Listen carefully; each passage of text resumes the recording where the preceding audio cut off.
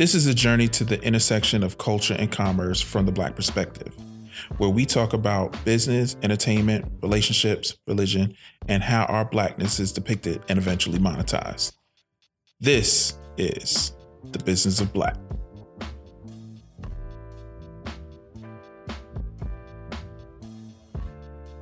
There's levels to this podcasting, and we're trying to set some levels now.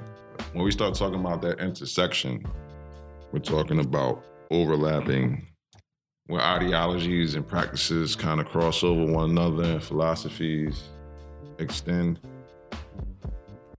And we have a sort of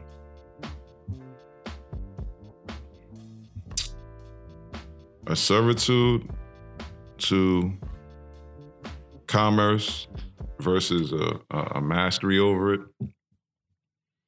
And I think it's because of the conversion of currency into commerce, or the culture of being commercial.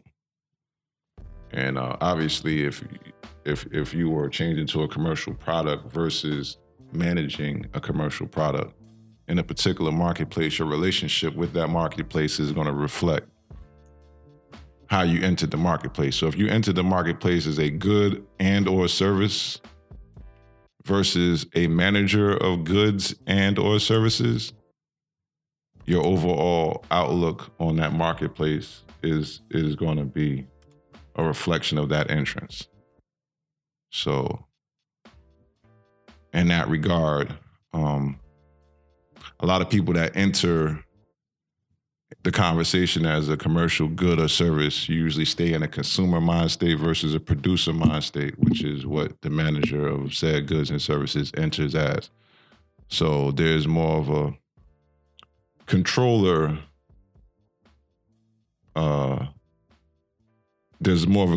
mentality associated with production and management versus being the good or service, where there's a devaluing process involved with being a good or service because you're never able to see yourself as more than that. You're always selling yourself to someone.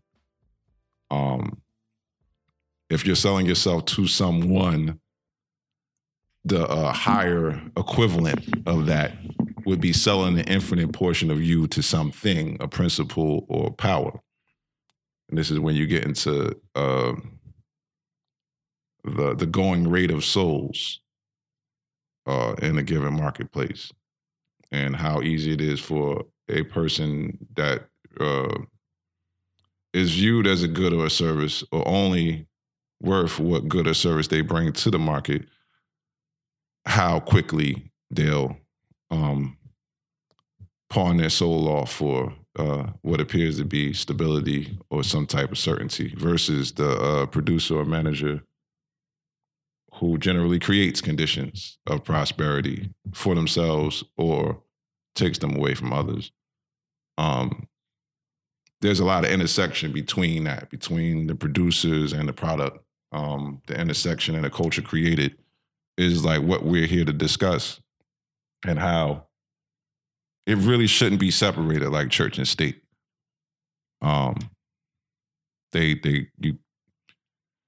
I don't know about separating the body from the spirit and really wanting to kick it with that body if it doesn't have a spirit. So, you know, that becomes problematic if we're talking about evolution of a relationship. You know, if we're just talking about a body, then we're talking about a corpse, and this is the relationship between people and corporations.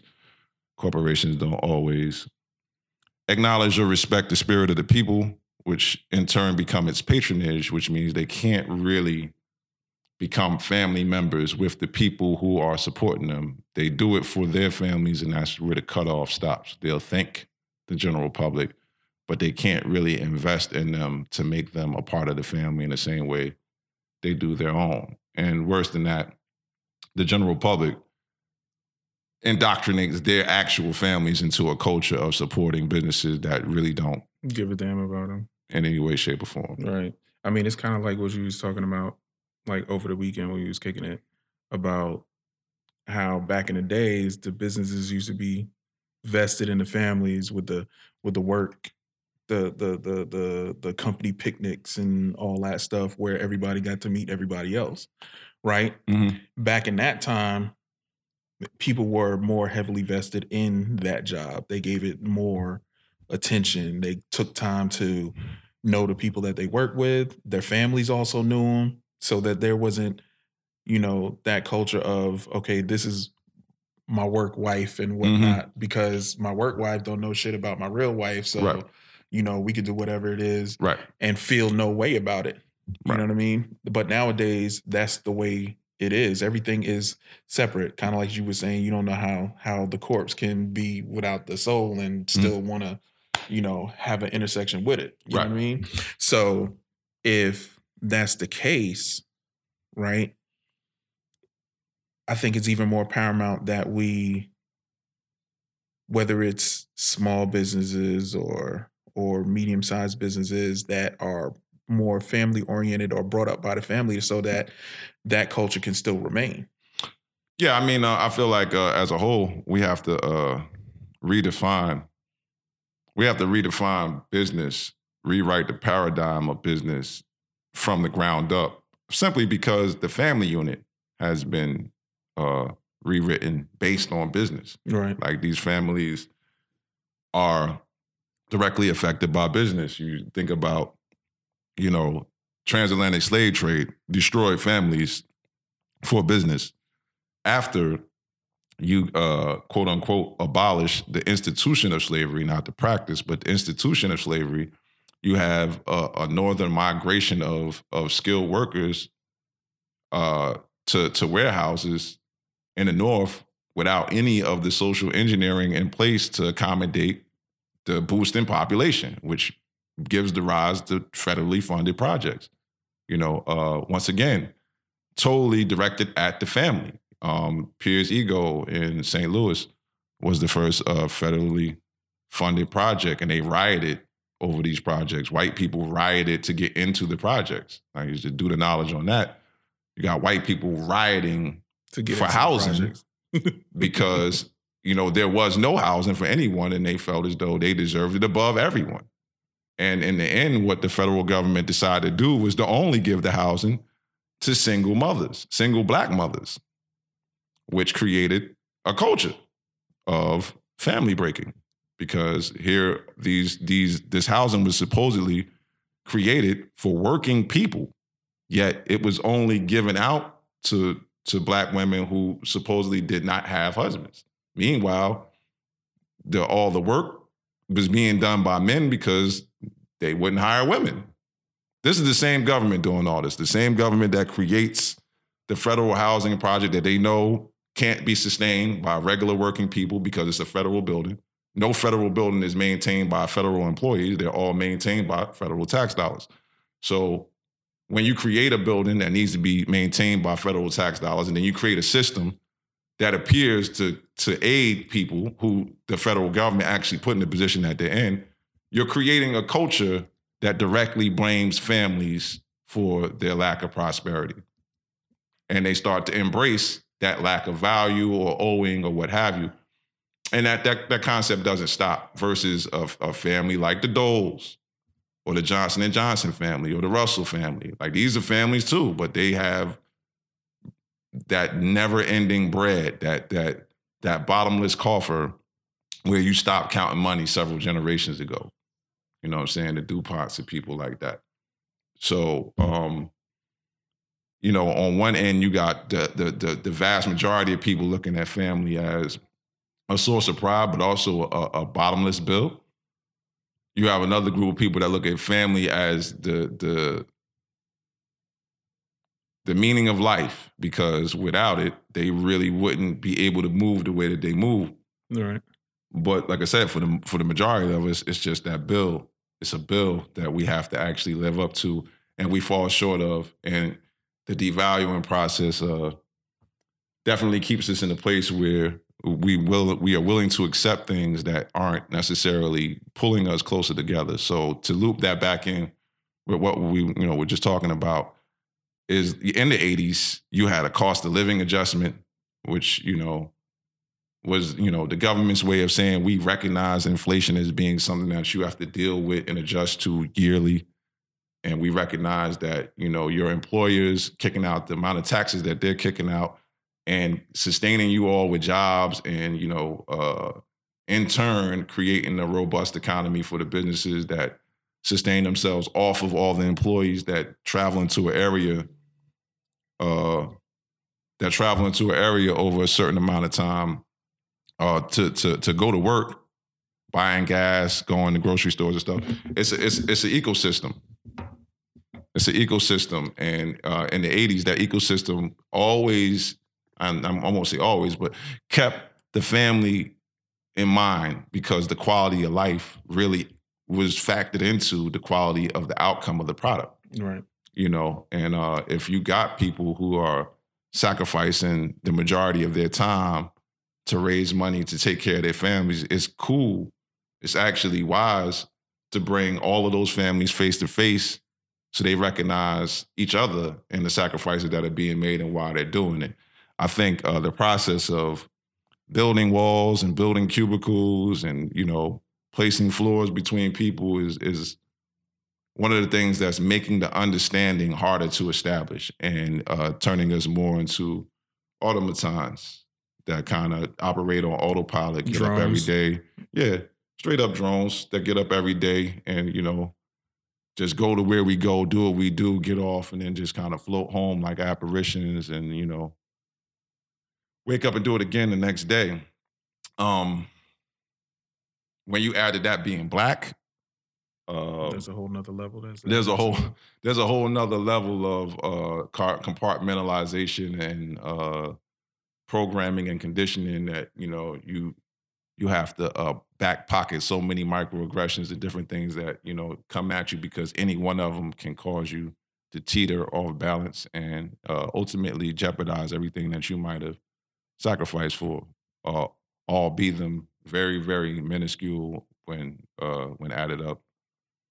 But definitely a different time, not the time that I remember when I was a kid. I actually got introduced to, coworkers, my parents' coworkers' kids. We had Christmas parties as well as summer picnics where it was all you could eat and rides and, pools and everything. And it was that company way of giving back, not really knowing like, oh, well, they're just spending extra money to beat their taxes, but still they did it in a way where, you felt like they were sharing some of the wealth, but you felt some of that concept of trickle down economy for as illusory as that is. But you felt it. That's long gone now. There's like, it's all about the bottom line and how we can get more for less. But there's no way to humanize numbers. And this is the problem with mathematics. Mathematics is a way of neutralizing humanity. Even though the universe is based on mathematics, you're given life on a 2-dimensional plane, a 3-dimensional plane, so that you can deal with something that's beyond math. And I always feel like it's kind of why we're here. We don't fall exactly on the beat, but we're always on beat. You know what I mean? Like a lot of things we do are in between. They're not exacting, like quantizing a beat creates a march, a very stiff sort of rhythm. And if you listen to James Brown, if you listen to like Bootsy Collins, you listen to George Clinton, they were on the beat, but they weren't on the beat. They were in between.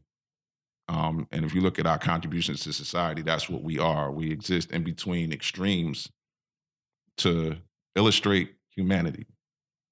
You know what I'm saying? That's why it's important to not be quantized. Marching is related to war. Dancing isn't related to war. Right. You know what I mean? Dancing is related to worship. You know what I mean? It's why you could watch nature dance. You know what I'm saying? You watch nature in its dance. You watch nature waltz. The wind causes things to dance. There are aspects of nature that march into war, but not as calculated or orchestrated as humans. And a lot of that is transferred on to business and how we do business with each other.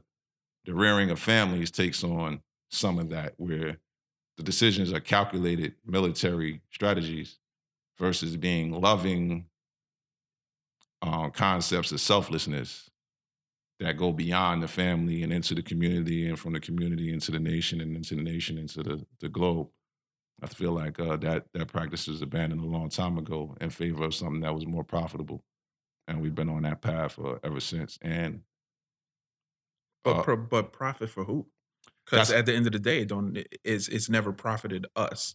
You know what I mean? Like you go through times where let's take the .com, right?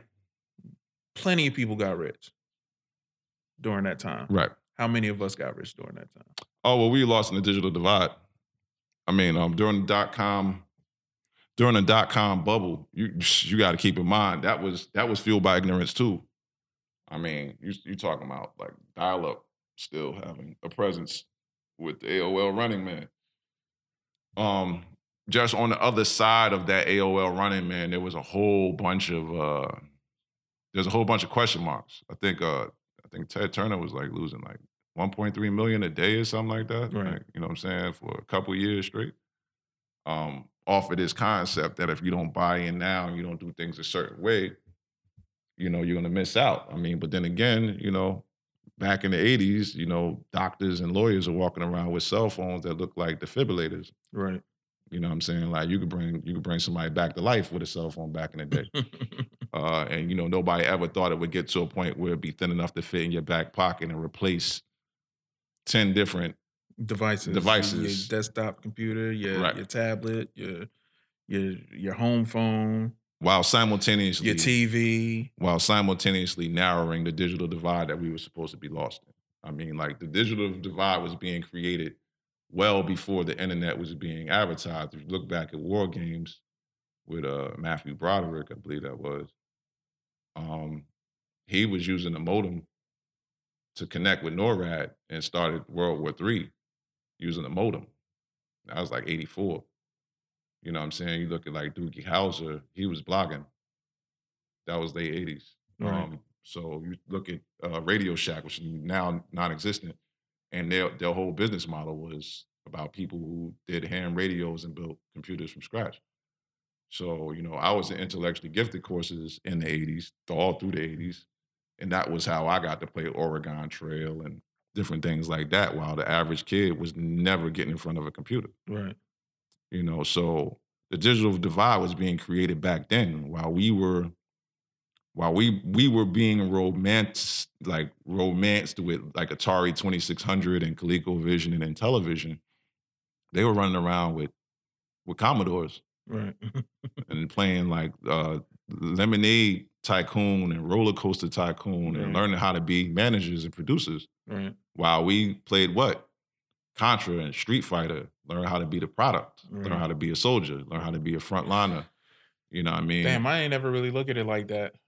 I never really look at it like that because, like, there's times when I think that even during slavery, right, we were, although forced, we were the middleman between the product and the seller. You know what I'm saying? Absolutely. And it kind of pains me that we didn't take lessons from that. Um, You know what I'm saying? And the only people that really got the lessons from that are criminalized nowadays. right, That's your hustlers. right, You know what I'm saying? The people who who are the middleman between the product and the consumer. right, You know what I mean? right. And there's no reason why we can't be that middleman on our own terms. You know what I'm saying? But it's one of those where either we lack the vision, the patience, or the drive. Vision, patience, and drive are resources, but the traditional resources that we lack are money and network. Because you could be driven and be alone. You could have patience and never connect with who you need to connect with. You can have vision that you can't bring to fruition because you can't materialize any of the pieces of it, right? Outside of the concept itself, which is free. You know what I'm saying? So, thinking and imagining things and projecting things, those are all the powers of poor people. That's why we're excellent at window shopping. That's why we're extraordinary at ideation and why we're quick to be exploited for our ideas because we can't bring them to market. We don't have any of the pieces. So we can't leave out the resources which we were separated from and are definitely systematically kept from. Doesn't mean we don't have it collectively. It just means that we were taught not to move collectively, which, is great for other people's business model. Right. Because we keep them rich. Right. While starving ourselves. Pretty much. So, like, once again, we get back into the numbers of where we are now and what we weren't supposed to be now. And we see a bunch of different things that older people who were controlling yesterday didn't foresee in right now. Like I said, we were still supposed to be lost in the digital divide that they created. But then again, they thought that they would control. Right. These niggas would never catch up. Well, they actually thought they would date themselves. 65, 70-year-old men thought they would control a technology that they didn't understand, which is foolish. You know what I mean? It was always a younger geeks sort of frontier. The whole, not technology, but computer. You know what I mean? Like, we start talking about technology from a big dog standpoint is military, you know what I'm saying? And being able to afford military research and development is real easy to see, like, oh, no young whippersnapper, brainiac little young dude is going to be able to come take power from us. And then you get a Mark Zuckerberg. And he can get a quarter of the planet's population to pay attention to what he's doing 18 hours out of the day. Steve Jobs. Right. And Bill Gates. People that can create something from nothing. Something from nothing that people want. Right. Because, people don't want missiles. Like, people don't want supersonic jets. They don't. People who are into extending war want that shit. People who go to work all the time just want something in exchange for them trading their life in for money. So they want to be entertained, you know what I'm saying? So it's the people who can bring, an increase in the quality of someone else's life that everybody's paying attention to. There is no increase of quality of life that comes from war. There isn't. I mean, there's destruction, there's regret, there's resentment, there's some shit that's going to have to be paid back in the future. There's bad karma. It's what you get from war. Right. Which is why it really should be a last resort. But for so many, it's a way of life. Right. In reality, the average person doesn't want that. You know what I'm saying? They just want, something positive or something entertaining to do in their downtime. So the people who approach that concern and solve that want are generally going to be embraced faster. And this is what took all of those older business propositions off of their pivot, because newspapers thought old people would read newspapers forever. Right. Newspapers didn't recognize that the commute fucked up everybody's morning. They don't got 30 minutes to sit around and read a newspaper no more. That 30 minutes turned into the trip across town. You got to add 15 on top of that just for them to get where they're going. When they get to work, they can't sit there and read the newspaper because they got to clock in, right? And then when they get their break, by that time, that news is old. Right. By the time they get off, it's a whole nother news. It's ready for the nightly news. You know what I'm saying? So if you want to talk about the dismantling of newspapers, we have to look at technology in the form of TV. Was the first steps towards, dismantling the old publishing situation. That just evolved into microblogging. That just evolved into news constantly coming down a feed, and not just news that, a news, channel dictates as news. Everything counts as news now, you know what I'm saying? Two artists beefing is news.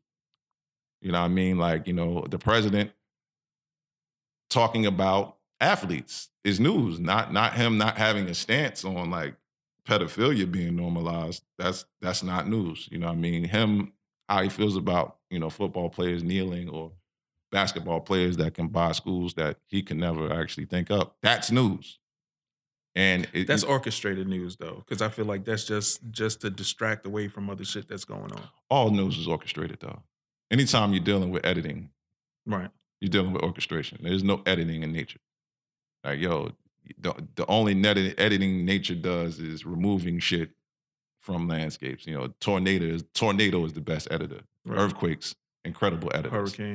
Hurricanes are the best fucking editors. Volcanoes, editor in chief. Yeah, clear this whole shit out. But you don't see them shits coming. Whereas the news, like, listen, I could tell you this: if you turn on the TV and Trump's having a bad day, next day expect for him to talk about some shit like the NFL players or Don Lemon making LeBron James look smart or something like that to distract from the shitstorm that he just went through. Mm-hmm.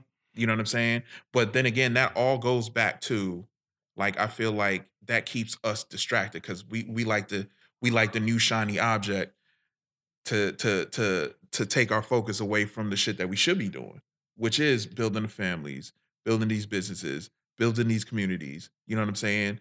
And generating something that's for the greater good of our people. Because if you look back at it, right?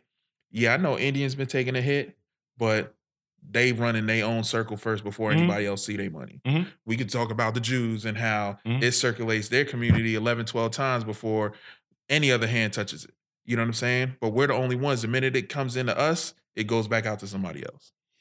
Right? All because we lack the focus or we run behind that new shiny object or the gossip or the news of the day. I mean, all of that's true, but we're definitely we lack the reference of depending on each other historically, and I mean that was also part of this sociological experiment in these North American laboratories. Was when they getting ready to send astronauts into space, they gotta condition them in a bunch of different ways to deal with separation.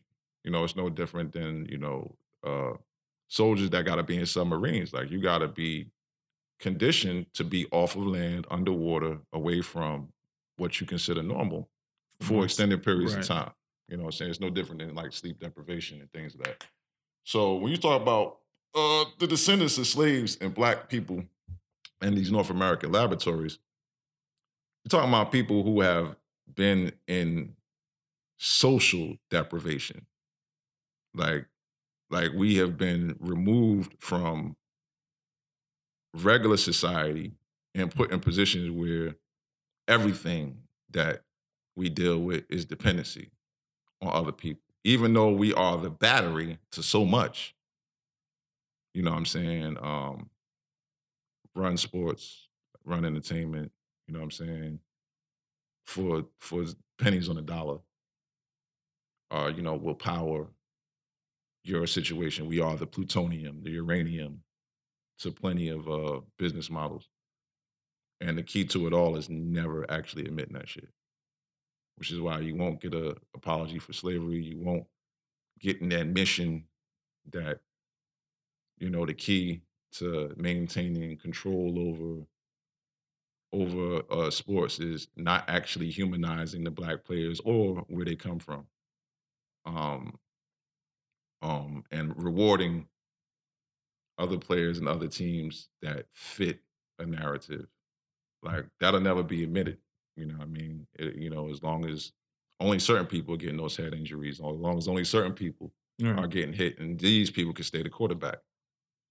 You know what I'm saying? And, we're going to be mad at sports like boxing when we don't see you bleeding anymore. And you can retire as a champion with a straight nose. Right. We look down on players that exercise self-determination and decide where they want to go to pick their legacy. But that shit is applauded in corporate America when you leave a sinking ship, right, for another one that you actually raised from a certain a certain level, or it was low before you brought it to a higher degree. That's usually rewarded. That's usually celebrated. But in sports, not the case. So us not having this reference of being able to depend on us is what makes us so quick to validate sources outside of our community away from our family. Think about it like this.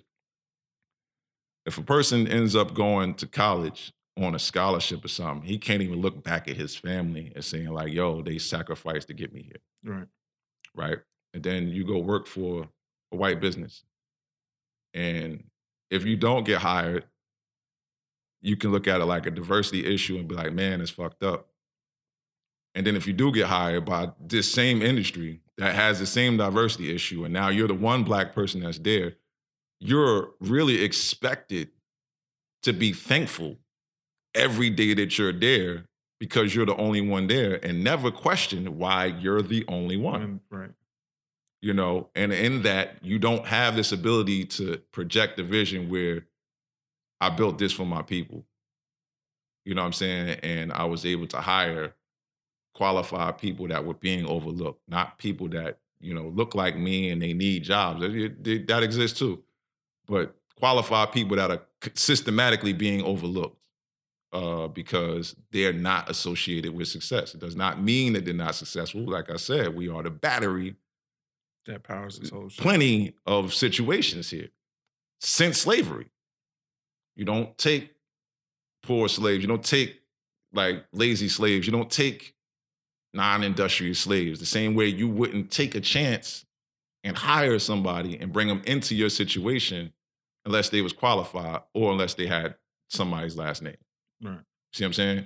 So when we get into a position where we've had a couple of decades of depending on ourselves, each other, for education, for recreation, for rebuilding and rewriting of a cultural paradigm that defines our lifetimes in our own words, we're never going to really exist outside of other people's definitions of us and, you know, the references that we're left to draw from, which will always lead us away from us. And I feel like that was by design. And I feel like it was important for us to live through that design. Anything else and everything else that couldn't function the way that we do currently and has been eliminated. So when you mentioned buffer earlier, that was important. There had to be a buffer between the indigenous people and the invaders. And we were that buffer. Like we were the buffer that once it was clear that, you know, it's really not good, there's not peaceful intent here, there is definitely invasion underway, there is land grab going on. And there started to be resistance against that. We were the ones that, you know, a lot of times the indigenous people ran into first. And we dissuaded them. The same way when we traveled the planet, you know, hundreds of years before, you know what I'm saying, these, you know, invaders did, we only ran into people that looked like us. So we didn't have any real reason to conquer anything. All right. Like every time we touched down anywhere, you know, wherever it was at, we saw people who was melanated that the sun, you know, worked in conjunction with. Right. So that's my family. I have no reason to take it. I'm on vacation here. That's my family. Versus other people who showed up places where they constantly did not see themselves, but wanted to etch themselves in the history and what have you. So we're still very much in that phase of it where everything is being done big so that somebody can make their mark on history, but it's forcible. Right. It's forcible. And, you know, our mark on history has to constantly be faded or be eclipsed by that mark. Or the nose chopped off. Or the nose blown off, you know what I'm saying? And in regard, like we hide inside the battery compartment and move things forward. But if we ever fall out the battery compartment and complain about how we're being overworked, we're susceptible to being gagged in a number of different ways. And so they're definitely part of the culture here. And that also adds on to our reference for what we are supposed to do, what we aren't supposed to do. Speaking out never really was smiled upon by the forces that be, because truth definitely short circuits a lot of marketing plans. Right. You know what I'm saying? Like too much truth is anathema to good advertising. in my opinion. Now, obviously, I said we got to rewrite the paradigm. So, as far as Black people is concerned, dealing with Black people, we need a whole lot of goddamn truth to undo a lot of our conditioning. And, once we start presenting the truth in that light, it's going to be hard to go back. It's sort of like now you see like the perms are falling out of style, not because of years and years of people saying like, yo, it's eating your scalp up, but the women who were actually, keeping the practice going are acknowledging what they're going through. Right. And embracing what they're going through personally and making personal decisions to change all that. The industry been the same. It was always about lie. It was always about destroying your kinky hair. It was always about destroying your antennas and what connects you to the universe. It's always been about that. The devil is a scientist. You know what I'm saying? According to the holy book of this particular country, the Bible, he was the smartest angel. Being fire. Fire is symbolic of intelligence. He refused to prostrate himself to man because he felt he was smarter than man. And you could be smarter than man, but you're not wiser than God. So he didn't understand time. And that's an unfortunate aspect of the same people that control this time that we in. They don't understand time. They think time is on their side. They think that time is forever. Like the prophet that really wasn't discussed in the book that, everybody has here is Enoch. And he was one of the prophets, if not the only prophet, that was sent into heaven alive. Like the rest of the prophets got assassinated. Just give you an idea about what truth has always done to the powers that be in any given time. Get your ass killed. Right. You know what I'm saying? So obviously it's a problem. You get Edward Snowdened. Yeah, early you will get assassinated for being a little bit too truthful. But Enoch was based on the Apocrypha, if you know about it, the Aquarian Gospel. He was the one that was invited up to see the infirmaries of heaven, to see if he would geek, because, God, hell of a proctor, tests the shit out of people constantly. So showed him the firmaments of heaven and looked them in his eyes like, oh shit, you was a thorough, you was a real one. Okay, well then you the type of one that can, bear this message to them 21 suckers that thought they could, overthrow my shit. I need you to go back to Earth and let them know they have 6,000 years. Get their shit together. You got all the resources on Earth. You so goddamn smart. You could go ahead and influence whatever you want. Teach them whatever you want. War, medicine, politics, whatever. Whatever you need to do to try to win them over. They will never be your children because you can't create flesh, blood, or bone. You can only influence shit. Influence is temporary. Right? So these people have not mastered time. And, I say these people in a colorless form because the influence has made the ideology extend way beyond color, right? As far as who these people are. So you say 1% is 1%, 1% under this agenda of control by any means necessary, without actually saying that, but doing everything it ain't possible to maintain it. This is who we're talking about. So they haven't really mastered time. These are the 65-year-old, 70-year-old men that thought that a lot of their old, big, clunky-ass machinery and their warehouses and their huge buildings and their, was going to be what kept them powerful forever. But, I heard from a wise man that overcompensation is a measurement of weakness. So a lot of those, old thoughts and concepts, that machinery that they still hold on to is really the anchor that's keeping them from moving forward into the future. It's the lighter technology. It's the ability to write programs instead of building buildings. It's the disconnect from hardware and getting more into software. It's the changing of ideology versus trying to swap out for a new body. See, they in the Botox, the fucking cosmetic, surgery. Right. When new age thinkers is into changing the way you think. Change your OS, motherfucker. Right. Like, you know what I'm saying? It's easier to install a new operating system than it is to build a new motherboard. It's just fucking reality. Old men with the money to pay for millions of new motherboards don't want to leave that space because in that space is their power. As long as these young motherfuckers don't got the money I got, they'll never be able to outrun me. It's an old man thinking. That's an old man that's bound to be a statue and be forgotten in some park somewhere, get shit on by pigeons. This is why it's important for us to invest in our youth by listening to our youth and instilling in our youth what we have in the form of references of success and failure through our lifetimes. It's the only thing we know for sure. And then after that, invest in faith in them that they're actually going to move in a manner that preserves the collective as we choose to see it versus, on a trajectory that we've been placed in. We've been placed on this trajectory. There's a reason for this.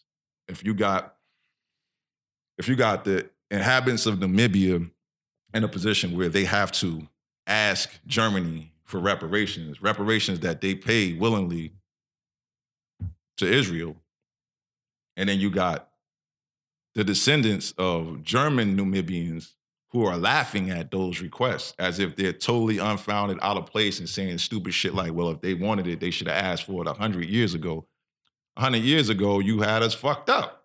100 years ago, shoot, you was under Jim Crow. Exactly. And all so that shit. That's like saying, well, if they wanted freedom from slavery, they should have asked for it while they were slaves. Or if the Jews wanted, like some recompense from the Holocaust, they should have asked for it while they were in concentration camps. I'm pretty sure they did. You got prisons full of people right now saying they're fucking innocent. Nobody's listening to them. That's the way power works. Power concedes the power. So to act like powerless people can negotiate power from the powerful while they are powerless is ignorant.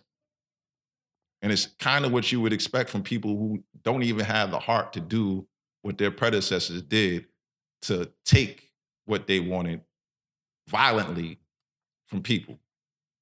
They wasn't in confusion about how they got their shit. They got it by swinging swords and busting guns. Right. Your punk ass inherited it. So you got the right to take on an outlook like that. We inherited depression and poverty. We inherited a lot of genetic diseases like the gout and intimacy issues where a father has to watch his wife raped and, see his kids taken away into bondage while he can't do anything. Or get castrated in front of his family. And then watch the person who castrated him put part of him in a jar and put it on a mantelpiece for his family to look at. Right. If that's going to create intimacy issues in a people as a whole, because once again, your reference point for protection and security, your reference point for normalcy are set by that. So when your normal is a good day is a day where nobody gets shot or nobody gets killed for no reason, that's normal right now in the hood. But it was normalized way before it was black on black. Right. Nobody wants to look at that way. Everybody has a convenient way of ducking out on that. And these are all our references for society right now. People aren't getting better at humanity, even though we have more connections than ever before, even though technology is narrowing that digital divide. People thought that black people would never be online. We are. We're just online wasting a lot of time, just like everybody else, though. You know what I'm saying? There's so much leverage in favor of the individual to not have to depend on a corporation. And still, there's a bunch of different corporations popping up for people, to invest in so that they can validate themselves through being the first one up on this particular brand or what have you. So the impulse shopping and the amount of advertising you're exposed to on a daily basis is totally fucking ridiculous in comparison to the 90s or the 80s. I think they said we had somewhere around 33,000 advertisements you're hit with daily, at this point. Obviously watching TV, you can see 33,000 commercials or listening to the radio. Or product placement in a particular show. Not at all. Not at all. I mean, and all of it that you saw was being paid for hand over fist. You know what I mean? So just to understand, like even right now, 33,000 ads flowing through your eyes, there's an economy that's at work that is beyond people's understanding. This is why you got a joker like Leor Cohen. Did I say joker? Yeah, I meant joke. Joker like Leor Cohen, who can be made the head of global music for YouTube when he only ever really dealt with hip hop. So how are you the head of global music when you only dealt with hip hop, and it's questionable how much of the influence you had on music? Right. you know. But it's really because he was only really the business side. He had nothing to do with the creative side. well. I mean, let him tell it. He he he had a lot to do. Let him tell it. But the bottom line is, since you showed up, I see twice as many commercials on YouTube. That's the change. I don't see a boost in great music. I don't see a boost in independent artists or new artists breaking through. I mean, Pharrell had the other channel on YouTube before you were head of global music trying to do something very similar. And now you're the head of global music, and I don't see any new music. I just see a lot more commercials because that's what it's about. And he even admitted that in the show, like, we're trying to get traditional advertisers to leave the older model of radio, television, and newspaper. Yeah, that's because the internet, your phones, all that shit is the new ABC, NBC, CBS. Yeah, I mean, you don't carry your TV with you. Right. That's the bottom line. And beyond that, TV is still very much programmed versus the on-demand binge watch nature associated with YouTube. And, all that revolves around instant gratification. It's something that people have been chasing for years. I mean, like when they made the jukebox, the video jukebox, where you could call up and order your videos, Home Shopping Network, where, it's interactive. Something's on the screen right now and I can call up and order right now.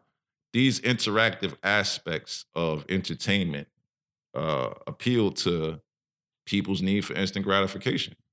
There's a power associated with, there's a God complex that you're tapping into when you do these type of things. You feel like the one percenters. We had this conversation earlier today talking about the big box stores, your Sears, your J.C. Penney, your, F.A.L. Schwartz, and they were all driven by catalogs, big, thick catalogs that cost a lot of money to print, to design, and then to distribute all over to your patrons. And it took a certain type of person to be able to sit back and order from J.C. Penney and Macy's and not actually travel to the mall and window shop and all that shit. And, there are more people that are given that. I'm not saying privilege because you're not given the privilege, you know what I'm saying? You can live beyond your means while doing this, but when you're given the opportunity to participate in that lifestyle, it will lead you to believe that you are of the 1%. So, this idea of Amazon 24-hour, same day shipping, that's so much God complex in that. There's so much, I'm a celebrity. There's so much, I have a personal assistant. I have somebody waiting on me hand and foot that, that wasn't around 10 years ago. Right. Definitely wasn't around 20 years ago when you really had to travel out to open air marketplaces and interact with other humans. So, especially if you wasn't of that 1%. Absolutely not. That 1% had somebody, they had their personal shoppers, they maids and shit. If they wanted something now, they tell their butler to go get it, they got it. Right. Right? So now, in essence, what you're saying is that's the complex we have now with certain things such as Amazon and Walmart online. You know what I'm saying? Where you can order something online and it gets you next day, or Walmart's even doing it where now you getting it same day. Right. You know what I'm saying? Right. Same thing. I mean, Amazon does the same thing too, like with Whole Foods. If you're getting stuff at a Whole Food, you can get it same day. Yeah. You know what I mean? But that keeps us at a certain, I say, a lower vibration. You know what I'm saying? It absolutely does. You're missing the journey. Like there's so much left out of it when you don't go out in public. There's the chance for overlapping destinies. This is called the business of Black, and it revolves around the interaction of culture, commerce, and people of color. But the key word is interaction. Right. You know what I'm saying? Like parallels extend infinitely without ever hoping to touch one another. You know what I mean? And what's happening right now is the interactions are being controlled. So those chance encounters, I really don't believe in chance. I believe in calculation, and I think that God is like the greatest mathematician. Hence the reason why we even sit at this table having this discussion. Right. Overlap and interactions. Not just being in the same place or convergence, being in the same place at the same time, but situations that lead up to that moment prior to, the actual point of interaction. All that shit is graphs, like cosines and curves, all highly mathematical. And like I said, God's the greatest mathematician and scientist, but also manager of emotions as well. But it's the principle that when you sit in the crib and you deal with a vibration off a screen and it gives you a feeling and you act on that feeling and you push some currency towards it to bring it towards you, you're creating an artificial universe that, like I said, you're a god in that universe, but you're not creating anything. You know what I mean? And, in it, there's a void that's missing because there's no connection. This is why I carry my brand differently. And it's to the detriment of the brand sometimes because things take longer in a time where everything is supposed to be quick. But I go out of my way to complete the human element with my patrons. Like I often deliver things by hand.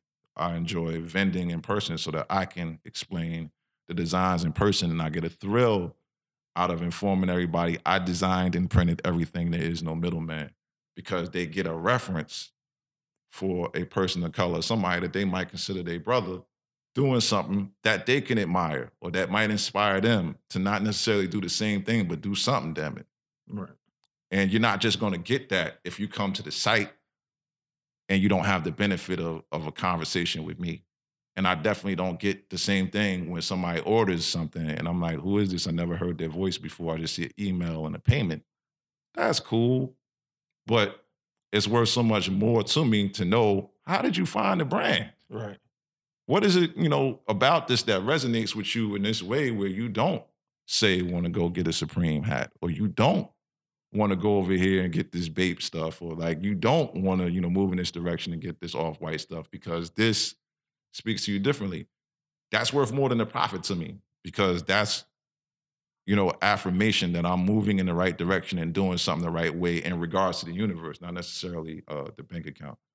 So, convergence is hella important, and there's a lot missing as far as what people do online that works towards not connecting.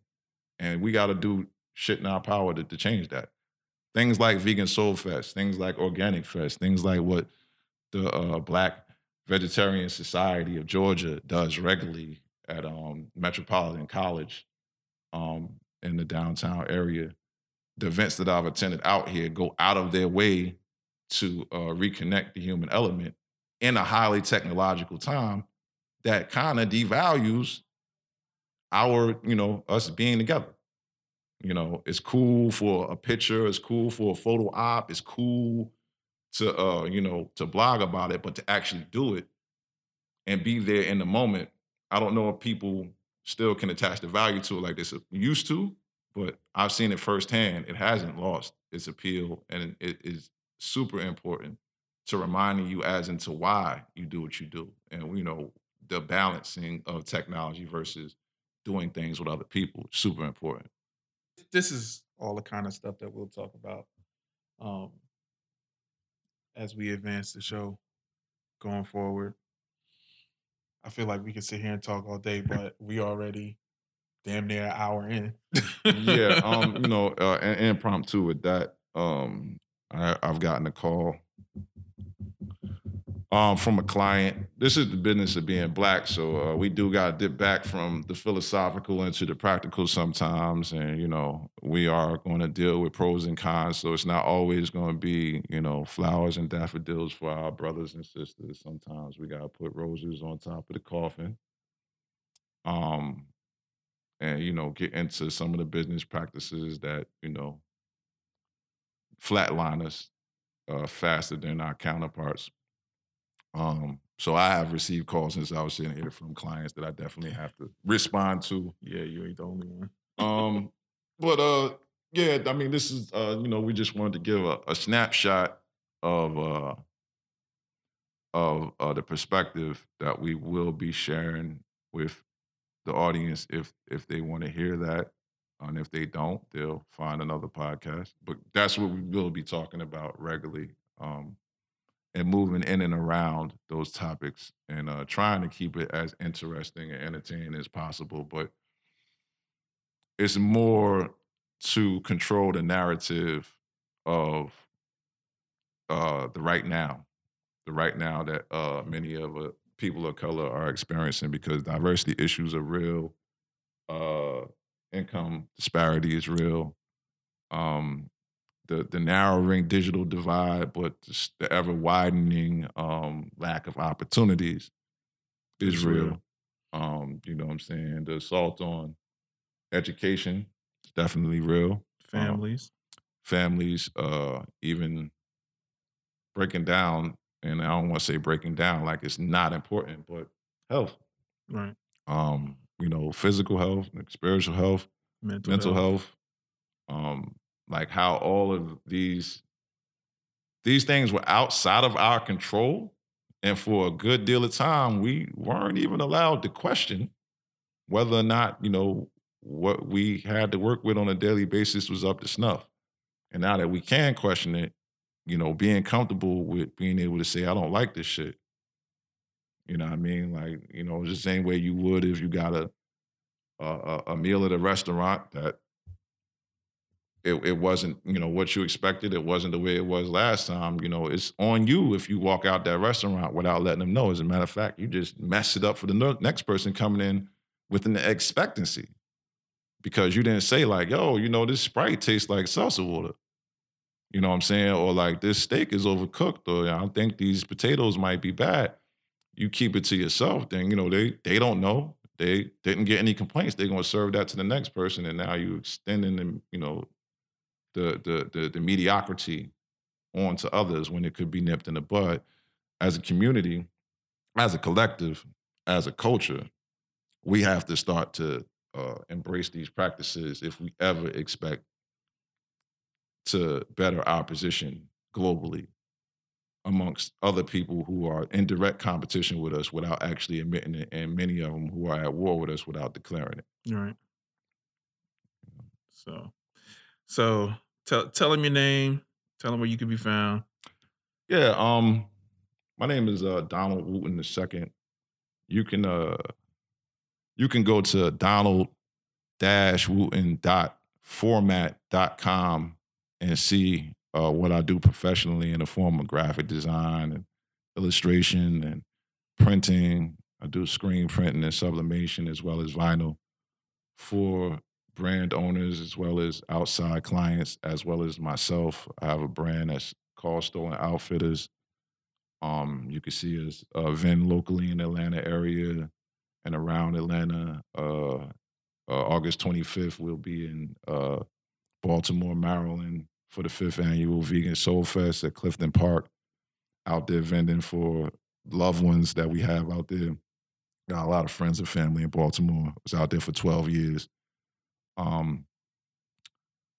Yeah, you can definitely go to donald-wooten.format.com to see the portfolio. You can go to Obscene Questions at Instagram at Obscene Question, AHBSEENKWESTION on Instagram to see more up-to-date flicks of prints and different things that we're involved in. It's a real lively sort of Instagram account. I try to balance the captions against the actual art. So, you get to read and you get to just, sit back and look at pictures. It's pretty cool.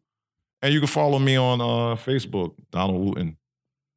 No Roman numerals, just Donald Wooten. And I'm not really super heavy poster up there. I might, do 4 or 5 posts a day and then get back to work. But, you definitely can't keep up with some things that are going on with me over there.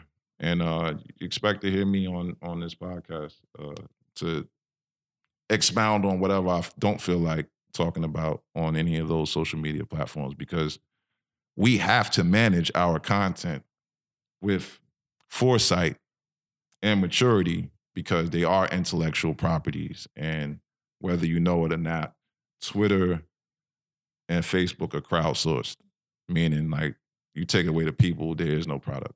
Right. You take away the people, there's no one to advertise to. Take away the people, there's nothing moving. There's nobody talking. There's nobody arguing. There's nobody sharing anything they feel interesting. There's nobody circulating any videos.